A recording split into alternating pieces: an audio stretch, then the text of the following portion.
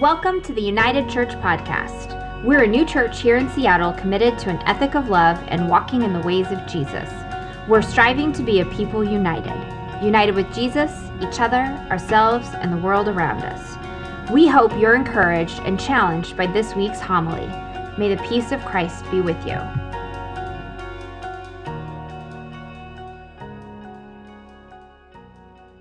There are only a couple of Easters that I truly remember in my life. The first was the Easter that I was baptized. And the second was our first Easter as a family of three. But this Easter will certainly be one I will never forget. The Easter of quarantine. There has always been a constant for me on Easter Sunday, a thread that continues no matter where I am or who I am with. It's a simple call and response refrain where someone yells out, "He is risen," and the entire crowd responds in unison. He is risen indeed. And so this morning, despite our social distance, despite our quarantine, I thought we could keep this constant going. That we could continue this beautiful tradition, declaring in unison the risen Christ, even through the tubes of the internet. So I'll say, "He is risen," and you just shout back at the TV, "He is risen indeed." All right? You ready to give this a shot? All right.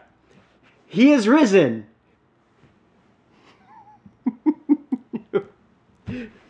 Well, all right then. This is awesome. Let's do it again. He is risen. I love it. This mysterious truth is why we gather as a church. This is why we gather every single Sunday, even online. We gather to declare this one mysterious truth, to be the embodiment of this beautiful new reality that he who was dead is now alive. That Jesus has conquered death. He has overcome the grave, and that he is risen. I love it. This is so good.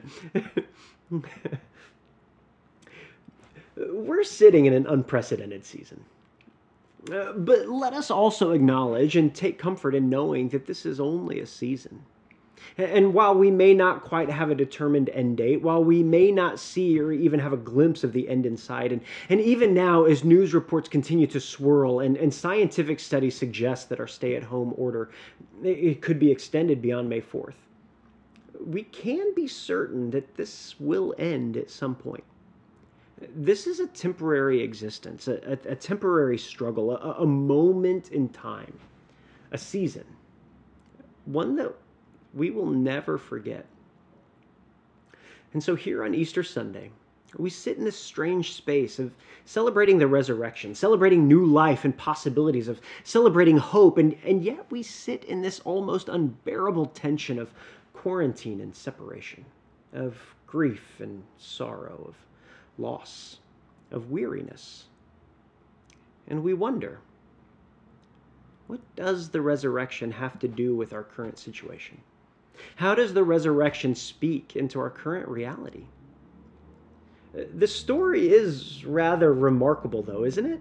All week long on Facebook and Instagram, Talissa and Trevor have been leading our community through the different passages of Holy Week, the 7 days that lead up to Jesus' crucifixion, telling us the stories of Jesus' miracles and teachings, the Last Supper, his betrayal in the garden by a friend, his mockery and his trial, his torture and unjust execution, the silence and the darkness of Holy Saturday.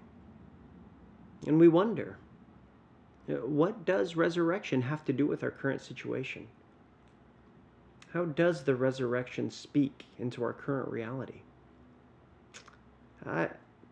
I've been sitting with these questions for weeks now, knowing that this online format was more than likely going to be our reality for Easter, but not yet quite knowing just how difficult this quarantine was going to be on us all. I've been holding this tension between faith and doubt, a needle-thin thread that oftentimes can just feel so perilous and tenuous. I've been holding the tension of hope and despair, the emotional back and forth of possibility and futility. And it's exhausting, isn't it? To feel thrown back and forth like that, to find yourself constantly on this pendulum swing, completely exasperated and weary. I have to believe that some of what we're experiencing and feeling is exactly what the disciples were feeling in the wake of Jesus' execution. You see, after scattering the night of Jesus' of his arrest and hiding out during his crucifixion, they all came back together in a home, quarantined from the rest of the world, hiding in fear behind locked doors, fearful that as followers of Jesus, their execution could be next, huddled through the night, wondering, listening, exhausted and exasperated, grieving the loss of their friend, but more so grieving the loss of everything they had placed their hope in, their entire life in. You see, they had become true believers to a movement of life, a movement that they had participated in, not only watching people being healed and find wholeness, but they themselves being sent out to bring healing and wholeness to the towns and villages throughout the land. And now, as enemies of the state, they huddled together knowing that if they showed their faces to the world, not only would they be marked as wanted people, but shamed. So full of shame for believing so deeply and fully in a tragically failed hope. And here they sat in unbelievable and overwhelming despair and hopelessness. And while the disciples were the most conspicuous, the most known, they weren't alone in this. Others had begun their journeys home as well, walking the roads together, dejected and grieving the loss of the one they thought would change the world. The one that they thought was going to bring new life and peace, a new reality of wholeness, true wholeness. But it was over. Jesus was dead. And they walked the streets aimlessly, wondering how they got there, wondering how all of this happened. Now, I know none of this resonates with us right now in this season, right? We've never watched our entire world unravel before us in a succession of moments. But even that Easter morning, the news grew even more disheartening, even more wrenching. Mary Magdalene, Joanne, Mary, the mother of James, and other women made their way to the tomb where the body of Jesus was waiting to be prepared for its eternal rest. When they discovered the stone that covered the entrance to the tomb had been rolled back and the body of Jesus was missing, and they wept bitter tears of heartache and pain. Even now, after all of this, after all they had gone through, are they not allowed to even sit and grieve their loss? Not allowed to experience a proper funeral? They rushed back to tell the 11 disciples who were locked away in fear. And upon hearing this thievery, Peter, James, John, the others all sprinted to the tomb, filled with confusion and anger, pain, grief, a myriad of emotional complexity, only to find exactly what Mary had said. The strips of linen used to wrap the body of Jesus laying in a pile, and they believed her. Not that Jesus had risen, but that his body had been stolen. Grief piled upon grief, anger mixing with anger, sorrow upon sorrow, confusion upon confusion, and together, I can just imagine them wrapping their arms round one another and letting out excruciating wails of immeasurable pain. Their best friend's body stolen, closure slipping away, and then draping their arms around one another, heads hung low, walking back to where they had been staying. And as Mary stayed behind, staring at the tomb in disbelief, in agony, peeking inside to confirm what she was experiencing, she cried out in anguish, "They have taken my Lord away, and I don't know where they have put him." And thinking that she was talking to a gardener, a tender of the cemetery, she said, "Sir, if you have carried him away, tell me where you have put him, and I will get him." Can you hear her pleas? Her cries of despair? I find it strangely comforting in this season, knowing that even on Easter morning, there were tears of grief and agony and despair. That even this morning, in this space, it's okay to feel the questions of our current moment of uncertainty. Too often, we are too quick to pass through the pain in search of joy, which is completely understandable. No one wants to experience pain and suffering. No one willingly sits in this space. We are so often thrust into it, often without warning or preparation, and yet we need that space to venture into that space deeply. And it's here in this space that something beautiful happens.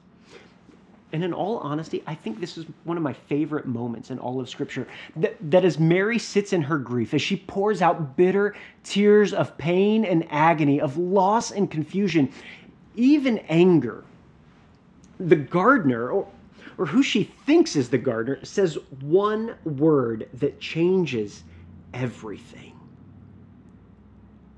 Mary. He says her name. And everything changed. Standing before her wasn't the gardener. It was Jesus himself saying her name. And right now, in this Easter moment, this space between uncertainty and resurrection, Jesus He's standing before us, saying your name too.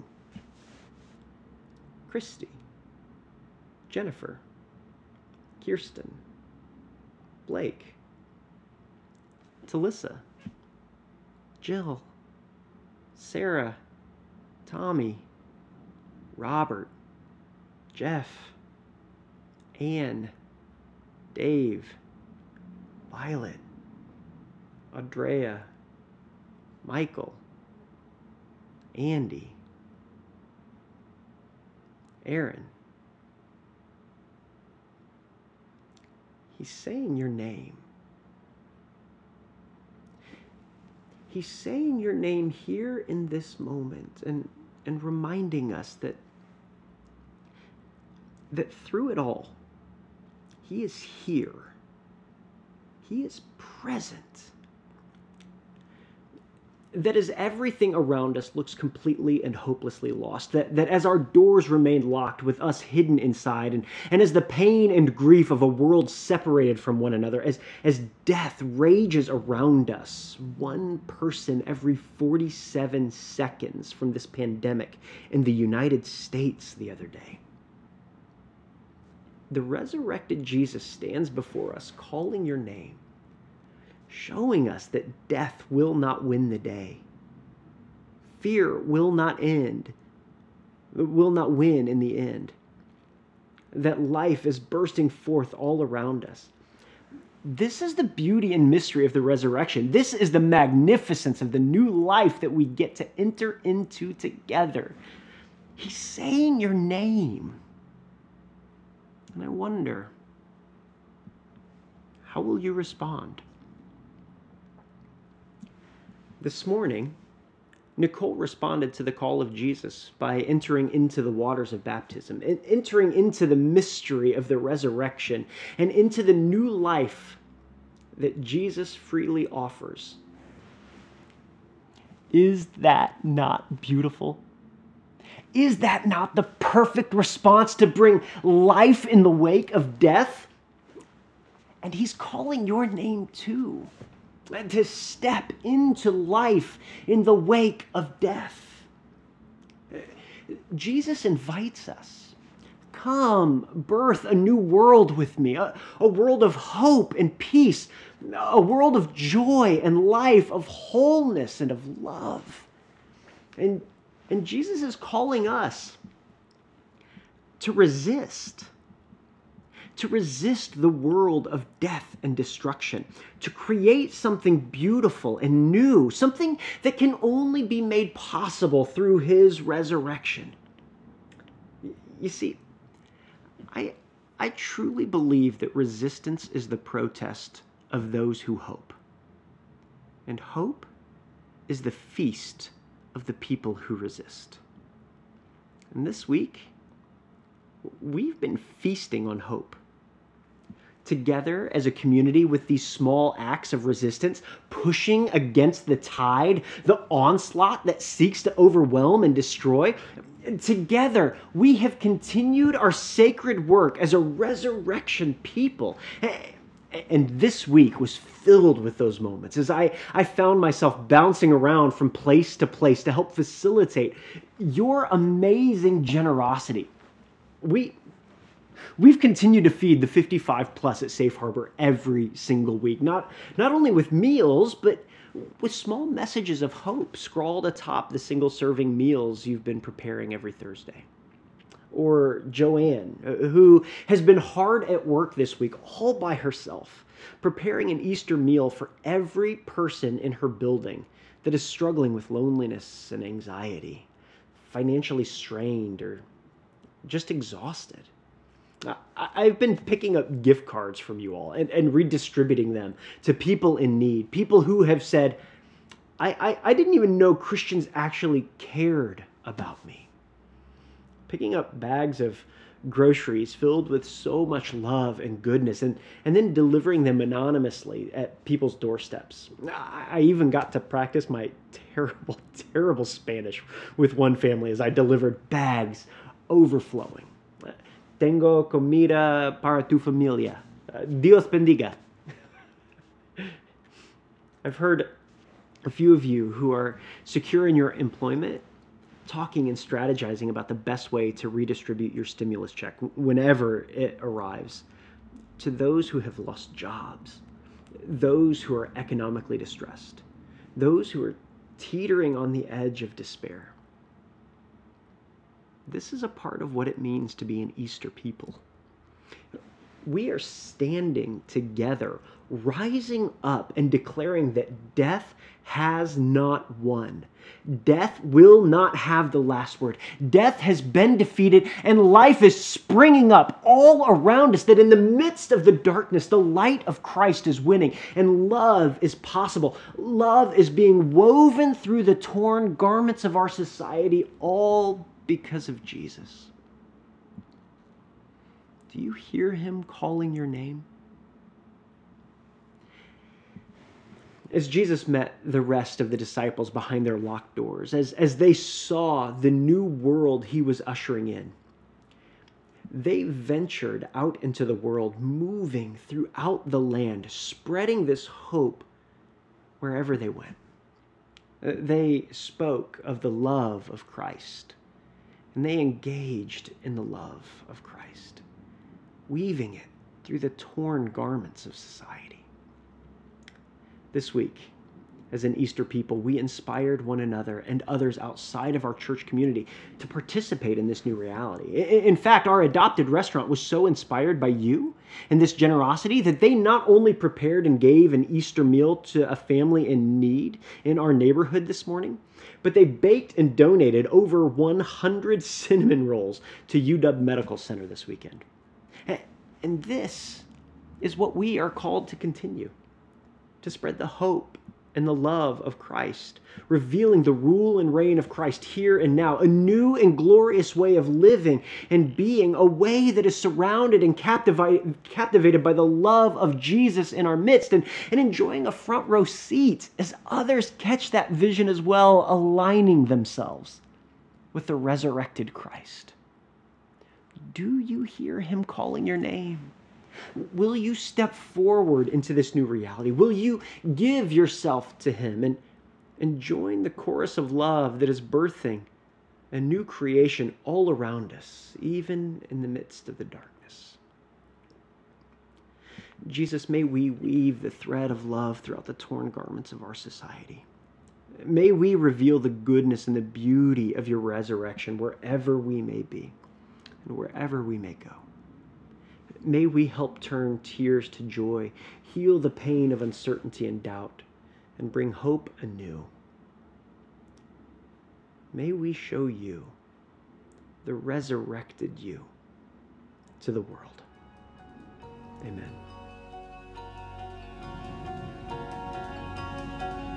Thank you for listening to this week's homily. If you're in Seattle, we'd love for you to join us at 1316 3rd Avenue West in Queen Anne. If you'd like to support our efforts, please visit unitedchurch.gives to partner with us financially. Be in peace and God bless.